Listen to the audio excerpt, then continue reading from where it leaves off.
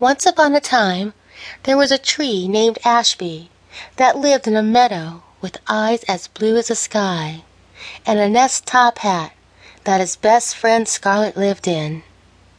Ashby started out as a small apple seed and had grown into a large apple tree that gave the largest and sweetest apples from any of the other apple trees in the meadow.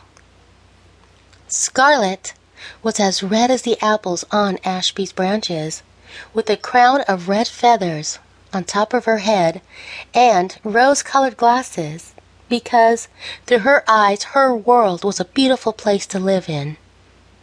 Ashby and Scarlet had been best friends for quite some time, and their friendship meant a lot to each other. They could talk about anything to each other, and they did every day.